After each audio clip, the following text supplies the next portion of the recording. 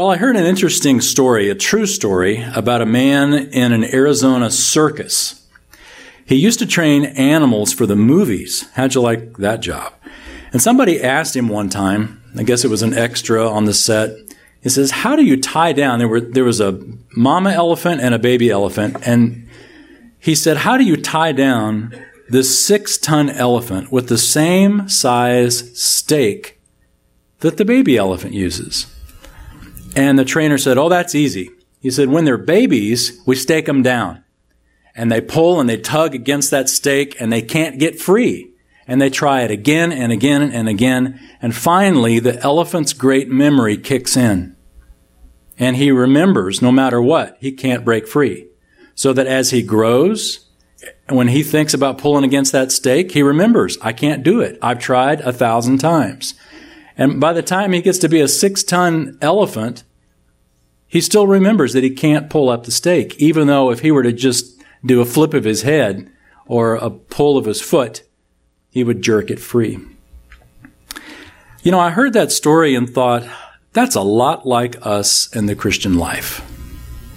We are a lot like elephants. When we're young and very impressionable, sometimes some unthinking or insensitive person says it to us.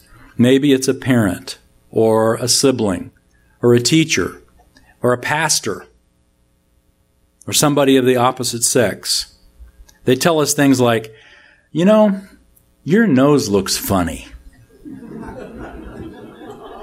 Or, you're not very attractive. Or, you know what? You don't do that right. You're clumsy. And all of a sudden, wham, we drive a stake in the ground. And we walk through life chained to that statement. And we think we can't pull away from it. The words embed in our brains like a stake tied to a 6-ton elephant.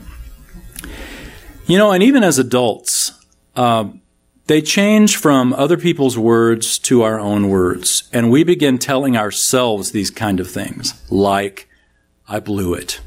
There's no hope for me. Everybody has a balanced, joyful, victorious Christian life but me. You know, that's just because you're looking at Facebook. That's why that's happening. Nobody ever puts how they rolled out of bed on Facebook.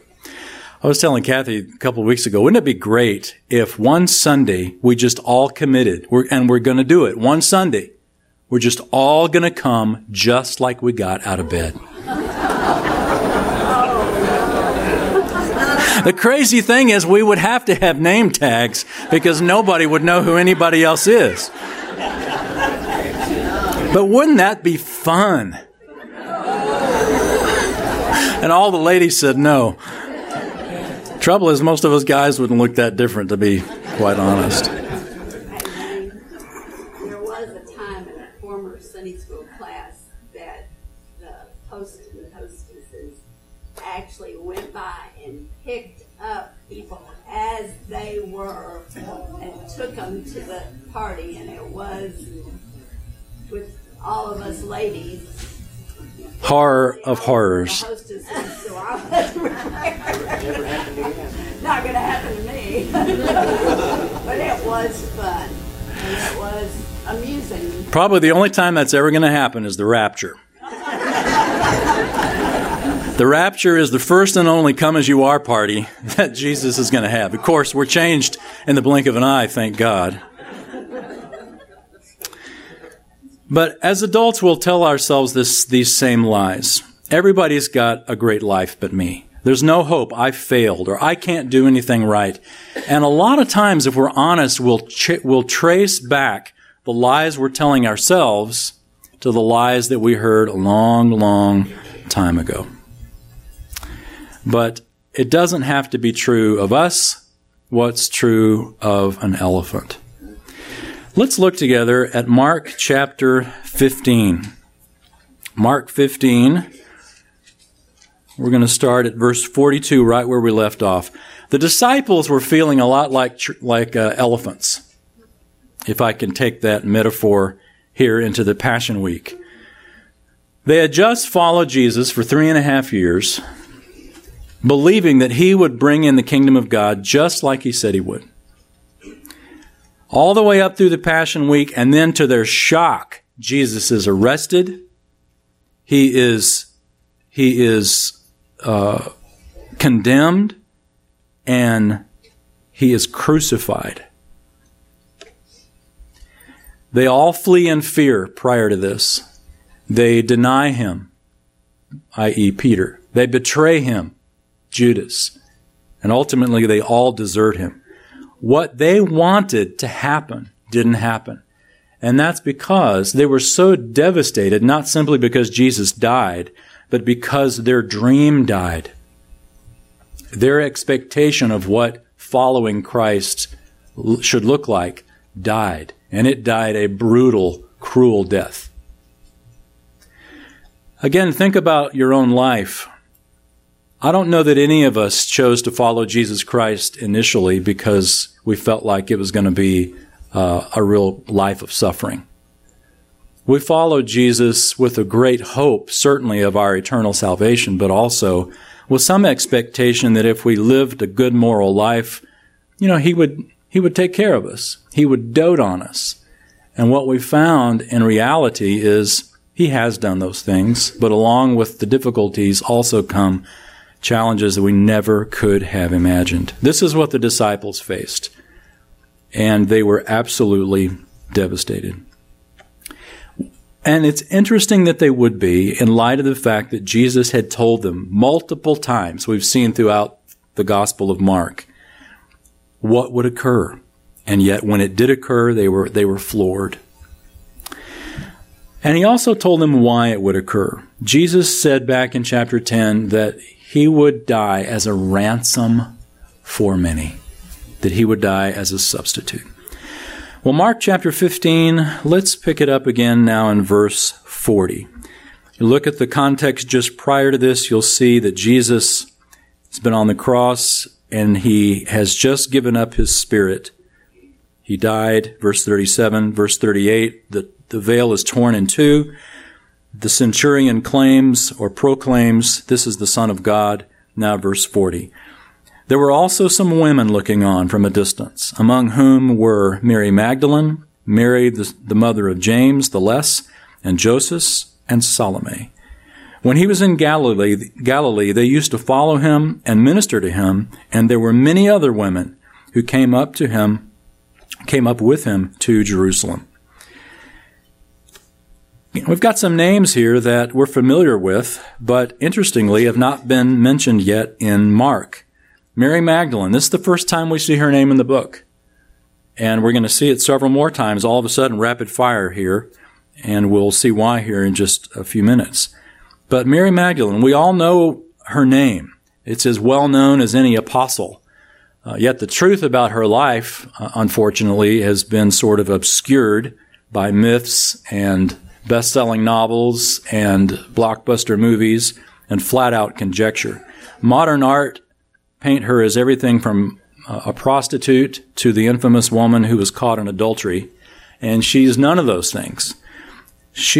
Her name reveals that she came from Magdala, Mary Magdalene, just like Jesus of Nazareth or Jesus the Nazarene. Typically a name, or as we'll see, Joseph of Arimathea. A lot of times the place name is associated with your name to give a designation not only of make you unique, but also to express where you're from. Mary came from a little village on the northwest corner of the Sea of Galilee called Magdala. And if you go to Israel today, you can go to Magdala. They have recently unearthed the synagogue that was there from the time of Christ. It's a real tempting rabbit trail to get into, but the synagogue there has been preserved from the first century. Capernaum also has a synagogue, but it dates several centuries later because the initial first century synagogue where Jesus was destroyed. But the one in Marystown has been preserved, and that's because of a devastation that happened there, and it was able to be buried and preserved. So it's amazing. You go there, you can see the synagogue that Mary no doubt would have used as she worshiped. You can see the synagogue that probably Jesus taught in, because we're told that he taught in all that area, and there's a synagogue from the first century. Almost certainly Jesus taught there, which is really neat, because when you go, you can see exactly where the rabbi would have sat when he taught, and you can see Jesus would have been right there. Neat. So Mary, and we're told from the Gospel of Luke that Jesus cast demons from Mary Magdalene. No wonder her devotion to him was so incredible. To be literally delivered from the kingdom of Satan into the kingdom of God's great Son. There's another Mary mentioned here in these verses. She's Mary, mother of James the Less and Joseph. Apparently these were well-known people during that time. And also Salome. Just one simple name is given. She is, if you do some cross-referencing, she's probably the mother of James and John, the apostles. So why mention these ladies? Well, because they're soon going to play a very significant role in this narrative. But one thing I'd like you to notice about them. Notice that it describes them as looking on from a distance. You see that? It says that they were, verse 41, verse 40. There were some women looking on from a distance. Where have we seen that phrase before? Who recently has been looking from a distance? Peter. Exactly. So that phrase sort of should raise a flag in your mind, because these ladies are initially painted in a very positive light, but from a distance sort of brings a question mark in your mind. All right, well, let's continue. Verse 42. When evening had already come, because it was the preparation day, that is, the day before the Sabbath, Joseph of Arimathea came, a prominent member of the council, who himself was waiting for the kingdom of God. And he gathered up courage and went in before Pilate and asked for the body of Jesus. Now, we're told that the Sanhedrin condemned Christ, and yet we're also told that not all were in agreement with it. Mark doesn't tell us that. Mark just gives us the generalization that the council came to this consensus. But the reality is they weren't all on board with it. Joseph of Arimathea was one of them. Luke tells us very clearly that Joseph had not approved of the Sanhedrin's decision. John tells us that Joseph was a secret disciple, but he was afraid of the Jews, so he kept it a secret. But he was a secret disciple of Jesus. But now, Joseph makes it no secret. Mark refuses to allow us to pigeonhole a number of people throughout his gospel. Think back through the gospel a little bit with me. The scribes as a whole were not positive, but negative. And yet you have a scribe who Jesus says you are not far from the kingdom of God in the book of Mark. Roman soldiers as a whole, not positive group.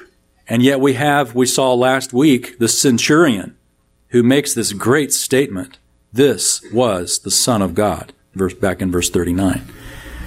And here you have Joseph of Arimathea, a member of the Sanhedrin, not a positive group, and yet you had these exceptions. I love that. I love that Mark says we've got a bad group, but there's an exception. With the scribes, with the soldiers, with the Sanhedrin, and you know what? With us. Because it's real easy to pigeonhole people, whether it's a race, whether it's a financial status, whether it's the other side of the tracks. Wherever it is, there is a real temptation to just kind of lump people all in one ball and cast them out. When the reality is, they may love Jesus Christ just as much as you, maybe more. It was true with these groups. Joseph gathers courage. And initially when you read this, you think, okay, Joseph gathered courage to go face Pilate. Maybe. It could also be because he was a secret disciple. Joseph gathered courage because now he's come out as a follower of Jesus Christ to go claim the body. And Joseph realizes what's going to happen next time he shows up at the next Sanhedrin potluck. You are a disciple of that Messiah guy, that Nazarene. And Joseph is going to have to say yes. Same with Nicodemus. He isn't mentioned here, but John mentions him as well as being a godly follower of Jesus Christ. So Joseph gathers courage, goes in and asks for the body. And it's interesting that it says that Jesus entered and left, or I guess I should say it's interesting to make the observation that Jesus entered and left this world by the hands of two men named Joseph. That's fascinating. Literally, from the womb to the tomb, there's a man named Joseph there, and his hands are part of the process. There's probably nothing to that, but it's a fascinating observation. Look at verse 44. Pilate wondered if he was dead by this time, and summoning the centurion, he questioned him as to whether he was already dead. And ascertaining this from the centurion, he granted the body to Joseph. Joseph bought a linen cloth, took him down, wrapped him in the linen cloth, and laid him in a tomb which has been hewn out of the rock. And he rolled a stone against the entrance of the tomb. Mary Magdalene and Mary, the mother of Joseph, were looking on to see where he was laid. The language that Mark uses here is meant to remind us of something that happened back in chapter 6. So keep your finger here in Mark 15, flip back to chapter 6, and look at a verse real quick. Mark chapter 6, verse 29. John the Baptist has just been killed by Herod, and we're told in verse 29, when his disciples heard about this, they came, took away his body, and laid it in a tomb. Took away his body, laid it in a tomb. So now flip back to Mark 15, and you see some of the same language. But notice it's not the disciples doing it. And Mark has labored throughout the gospel, particularly leading up to the Passion Week, to show that the disciples have dropped the ball. And as I've tried to emphasize all throughout Mark isn't shaming the apostles. He's saying they're just people. They're just like us. And here at a point where John's disciples came and took care of their teacher, Jesus' disciples did not. It took Joseph to come to take Jesus' body and to lay it in a tomb. And that's exactly what he does. He comes and lays it in a tomb. The centurion confirmed that Jesus is dead. Of course, Pilate had to know that. But Jesus' burial confirms that he was absolutely dead. I mean, you don't bury someone who's not dead. You don't wrap him in a shroud. You don't, as Mark says, put 75 pounds of spices in between the folds of the wrapping.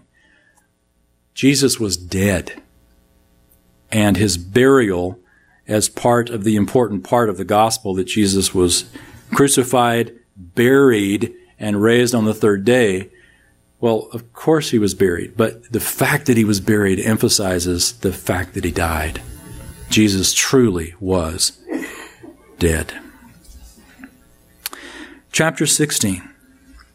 When the Sabbath was over, Mary Magdalene and Mary, the mother of James, and Salome brought spices so that they might come and anoint him. So again, we've got these ladies mentioned. The apostles are nowhere to be seen. Again. Mary Magdalene. Now we know why she was introduced. These ladies are introduced in verse 40 because it's these ladies, or some of these same ladies, who come to show their respects and to take care of some final details that they weren't able to do because the Sabbath was rushing upon them and they weren't able to complete what they wanted to do with Christ's body. Mary Magdalene is there. Mary, the mother of James. Interesting that she's mentioned as the mother of James, but James was Jesus' half-brother. So this is Jesus' mother. Mary Magdalene and Mary, the mother of James and Jesus, and Salome, again, she is mentioned, who would have been Mary's sister, brought spices, and notice what they were coming to do. So that, there's the purpose. This is why they were coming, so that they might come and anoint him. It doesn't say that they came to the tomb that great Sunday morning to greet the risen Lord. They came to anoint a corpse. They weren't expecting the resurrection, which is amazing because Jesus had talked about it repeatedly. The disciples certainly weren't expecting the resurrection, even though Jesus had talked about it repeatedly. In fact, there was one point after the transfiguration when Jesus says, don't tell anybody about this until the Son of Man has risen from the dead, that they actually said, I wonder what he means risen from the dead. For some reason, it just never clicked. And it didn't even click with these ladies. They weren't coming expecting to see the risen Lord. They were coming to anoint Christ's body. Interesting, the only people that remembered, it's not recorded in Mark, but the only people that remembered Jesus said he would rise from the dead were the religious leaders. That's why they put a guard in front of the tomb and sealed it, because they realized that if the rumor got out that he had been raised from the dead, to quote them, the last deception will be worse than the first. If we've got a resurrected Messiah on our hands, then now all of a sudden we've really got a problem. Interesting that the disciples didn't remember Jesus said that, and yet the Jewish leaders did. So they come to anoint him, and look at what happens. Verse 2. Very early on the first day of the week, so it's Sunday, they came to the tomb when the sun had risen. They were saying to one another, who will roll away the stone for us from the entrance to the tomb? Looking up, they saw that the stone had been rolled away, although it was extremely large. Entering the tomb, they saw a young man sitting at the right, wearing a white robe, and they were amazed. That's kind of a tame translation of the word amazed. I think the NIV does a better job. It says alarmed, I think, or at least the older NIV says that they were alarmed. But I like that. They were alarmed. You think? Imagine, picture this situation. You know, John tells us that they left in the dark. So they left in the dark. They get there just as the sun is rising. Mark says that the sun had risen. So it's that eerie, great time of morning to get out and take that Facebook picture of the sunrise. It's that time of day. Just barely light. They get to the tomb and they see that the stone has been rolled away already. And they walk in to a dark tomb. And they see a live young man sitting there. Good morning. Don't you think that would have been a little bit alarming? You don't expect to see a live person in a tomb, especially wearing white. This would have been very alarming. In fact, the word that's used here is a word, it's a verb of strong emotion, referring to being distressed over something very unusual. So surprised or amazed is a little tame. We would say in today's terms that they freaked out. They freaked out. Would have been pretty spooky. They walk in and instead of seeing Jesus' body or even an empty tomb, they see a live man. And look at what this live man says. Well, before we read what he says, let me mention something that's worth mentioning. In the first century, a woman's testimony in a Jewish court was not admissible. It's not very politically correct today, but that's the way it was back then. A woman could not testify in an official court. Her testimony was not admissible, which begs the question: if you were going to make up a story about a risen Savior, why would you put as the first witnesses to it someone whose testimony would be invalid? Unless it was true. If I was going to make up this story, I would not have put a couple of witnesses that you couldn't trust their testimony. That supports the fact that this actually happened. So they were amazed. And the angel says, look at verse 6. So they were amazed, and he said to them, do not be amazed. Too late. Do not be freaked out. You are looking for Jesus the Nazarene, who has been crucified. He has risen. He is not here. Behold, here is the place where they laid him. This young man, notice his verb tenses. He uses passive verb tenses. He has been crucified. That means somebody did it to Jesus. He has been crucified. Someone crucified him. But then it gets our translation, at least in the New American Standard, here is a little fuzzy. It says, he has been crucified. He has risen. Literally, the text is, he has been raised.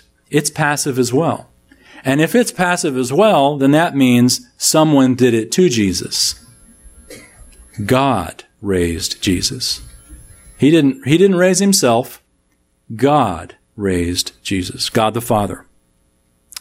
In fact, this is such a significant teaching all throughout the rest of our New Testament. It is emphasized that God raised Jesus. Remember last week we saw with the centurion, when Jesus died on the cross, in verse 39, the centurion was standing in front of him, breathed his last. Jesus breathed his last, said, truly, this man was the Son of God. Remember last week we read that, and then we flipped back to chapter 1. Right after Jesus dies here in verse 39, we're told also that the veil of the temple was torn in two. We turned back to chapter 1, and we also saw that at Jesus' baptism, the sky was ripped in two. The only two times in the book of Mark that word ripped is used. At Jesus' baptism, where the sky is ripped open. At Jesus' death, where the veil of the temple is ripped open.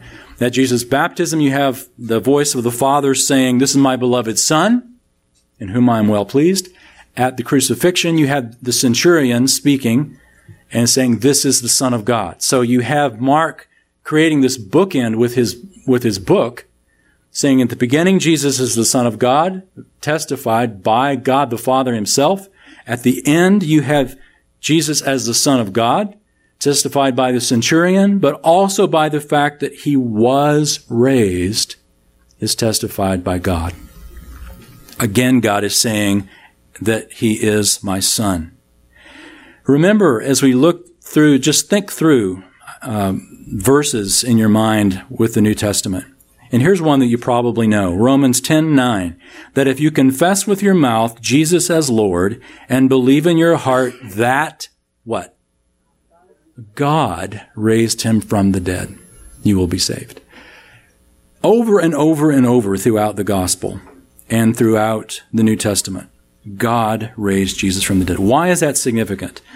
I'm glad you asked that. Let's look at Romans chapter 4. Romans chapter 4, very last verse.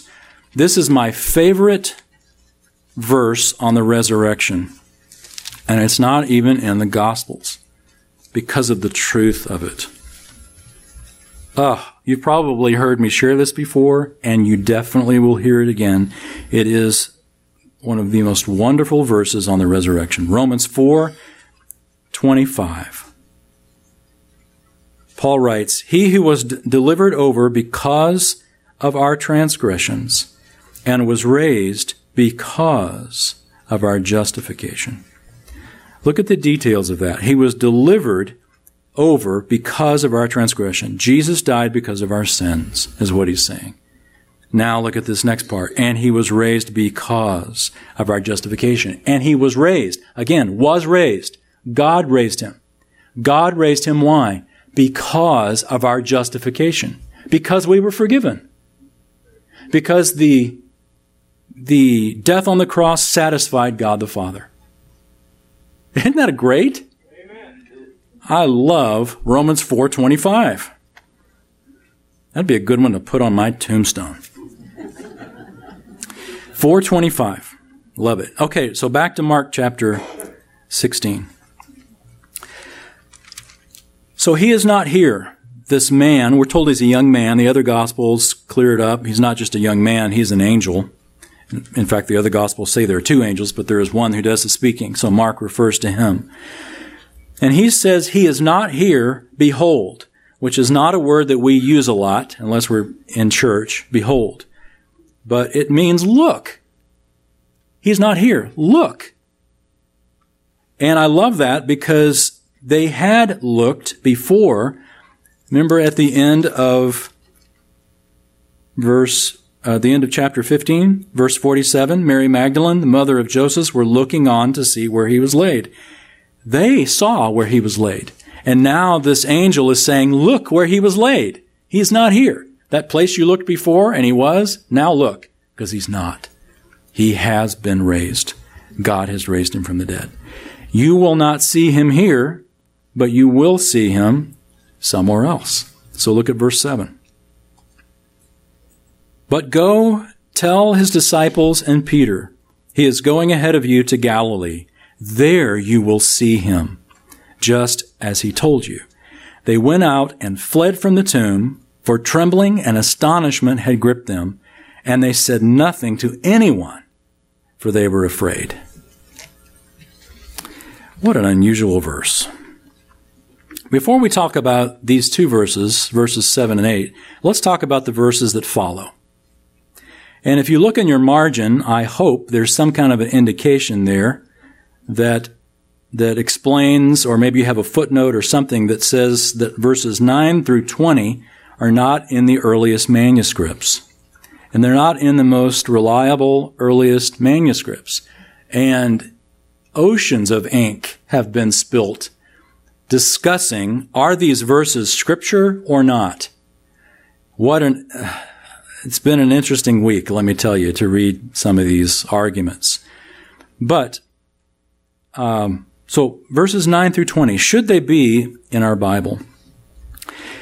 Textual criticism was a subject in seminary that I thought was kind of dull.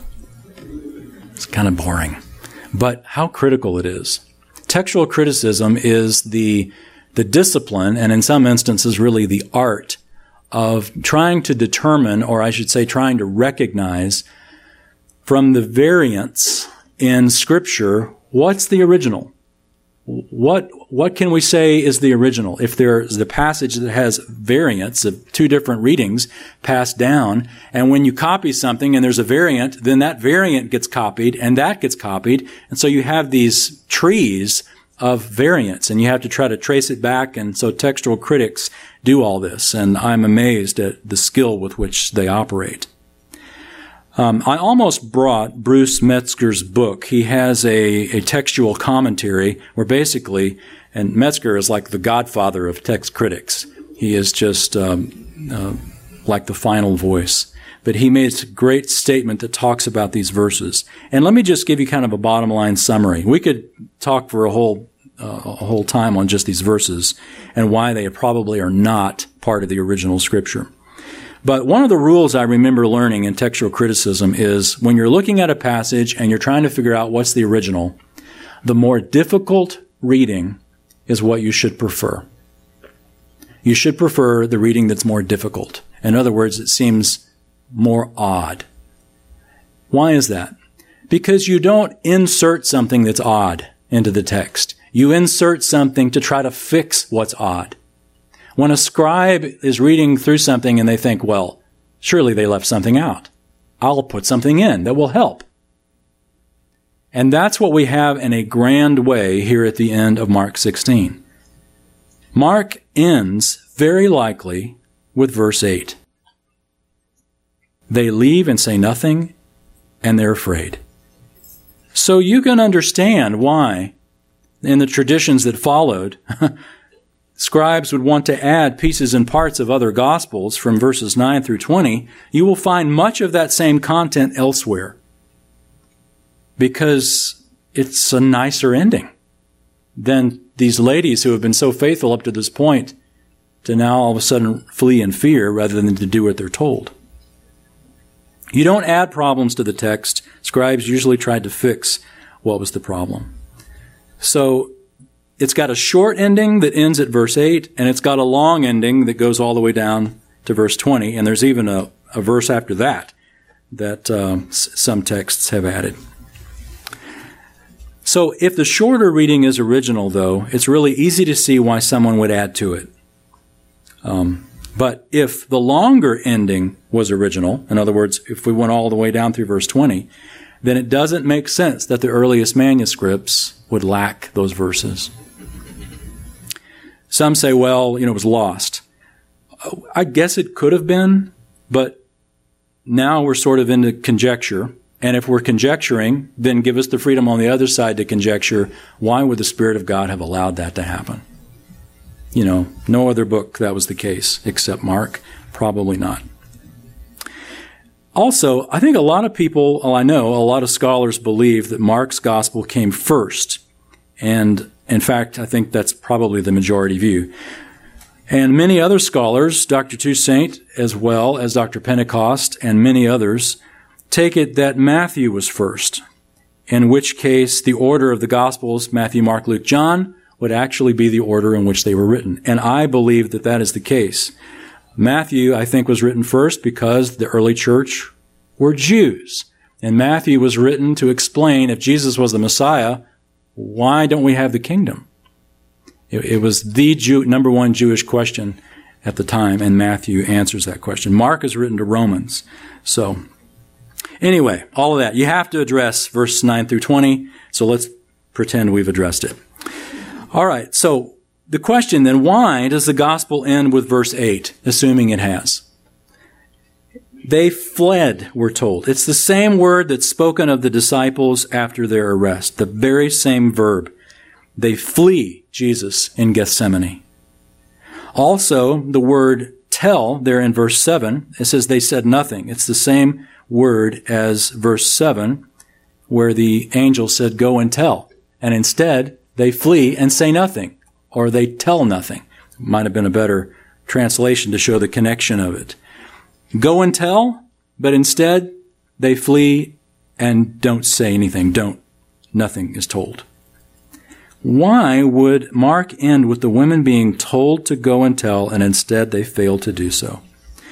These last two verses, verse 7 and 8, give us a couple of principles that are really helpful to remember in your life, in my life.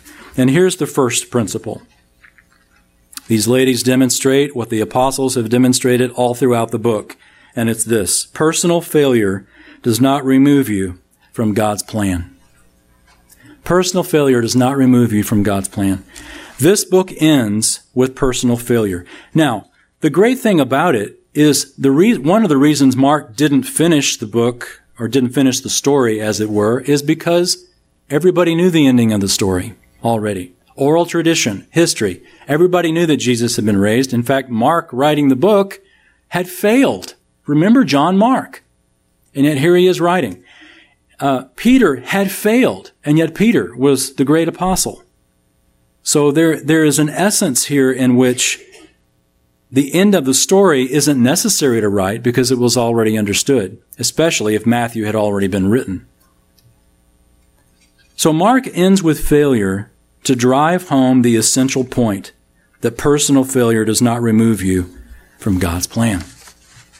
In fact, we mentioned it a couple of weeks ago when we were talking about Peter's denial, but notice in verse 7, go tell his disciples and Peter. Peter had denied Christ, and specifically the angel says, don't leave Peter out of this good news. He has failed, but he is forgiven because Jesus has been raised by God. Not only that, as I mentioned, remember John Mark. Mark wrote this book. The young man who went on the first missionary journey with Paul and Barnabas. And they got halfway through or not far into this trip. John Mark saw some things he had never seen in Mama's house in Jerusalem. And for whatever reason, we aren't told why, to use Paul's words, Mark deserted them. And later, when they were going to go back on another mission trip, Paul decided, we're not taking John Mark. And Barnabas and Paul had such a sharp division that they parted ways. Barnabas took John Mark and went off, and they did some ministry, and Paul took Silas and went off and they did ministry. It was a sharp disagreement. John Mark had failed, clearly had failed, at least in Paul's eyes. And yet it's wonderful to see that Paul would come around, or at least that John Mark would come to such a place under Barnabas' help, that in Paul's last book, in the last chapter, Paul says, "Bring Mark along, for he is useful to me." Now, John Mark has been useful not only to Paul, but the Spirit of God has seen to make John Mark useful to you and me because he wrote this great gospel. Mark was written by a person who failed under the tutelage of Peter, who failed, emphasizing that all the apostles blew it, ending with women who blew it. Why? To tell us that personal failure does not remove you from God's plan. Very helpful for us to remember. To come back to the elephant is literally chained to a memory.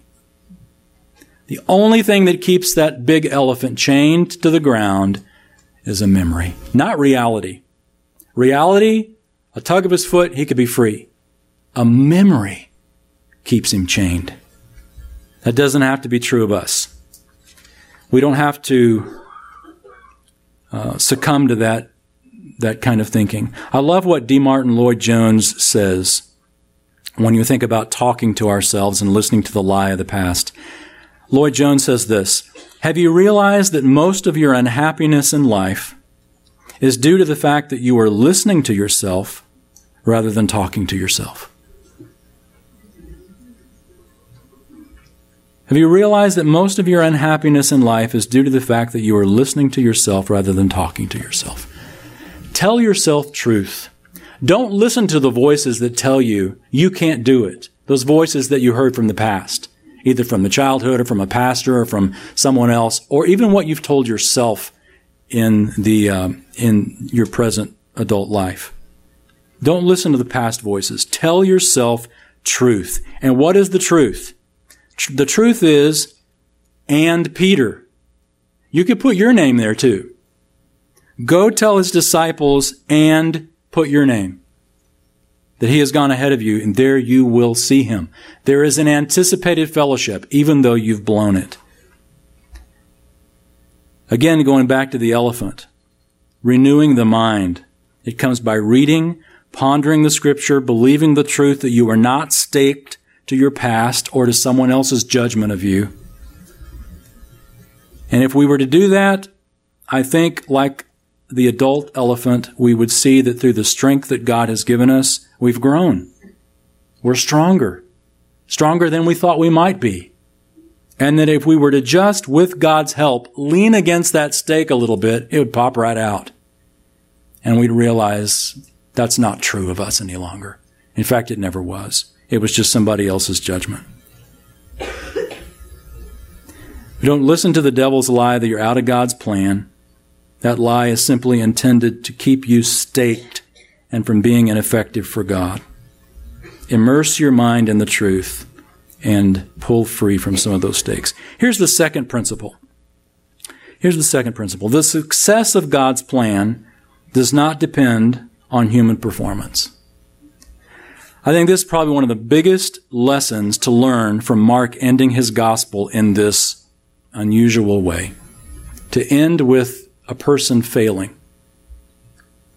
The success of God's plan does not depend on human performance.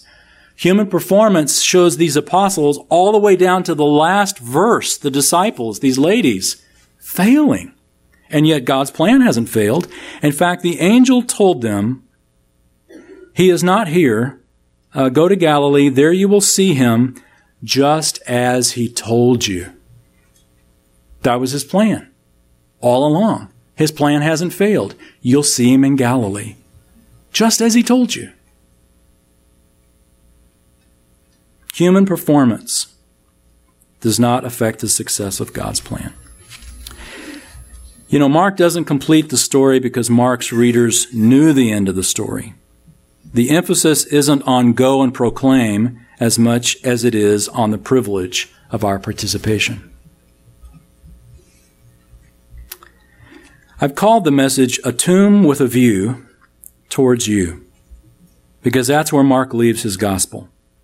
We know the ending, but what we don't know is your ending. What we don't know is how will you respond. We know that these ladies, as well as all the apostles, turned around and began a faithful walk. Not a perfect walk, but a faithful walk. But Mark ends here to show these two principles. First of all, that personal failure does not remove you from God's plan. And second, the success of God's plan does not depend on human performance. What a great book. Let's pray. Thank you, Father, for John Mark. For this young man who failed so miserably, we can see in the book of Acts.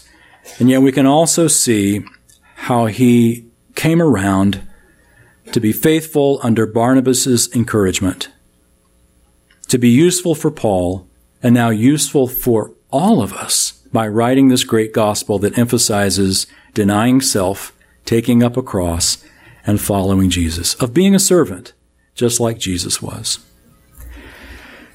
Father, we all feel like that elephant at times, and I just ask that in those moments where we're listening to the lies, that you would remind us of John Mark, that you'd remind us of Peter, of all these apostles, of these ladies here at the very end, who in a moment of reaction reacted poorly.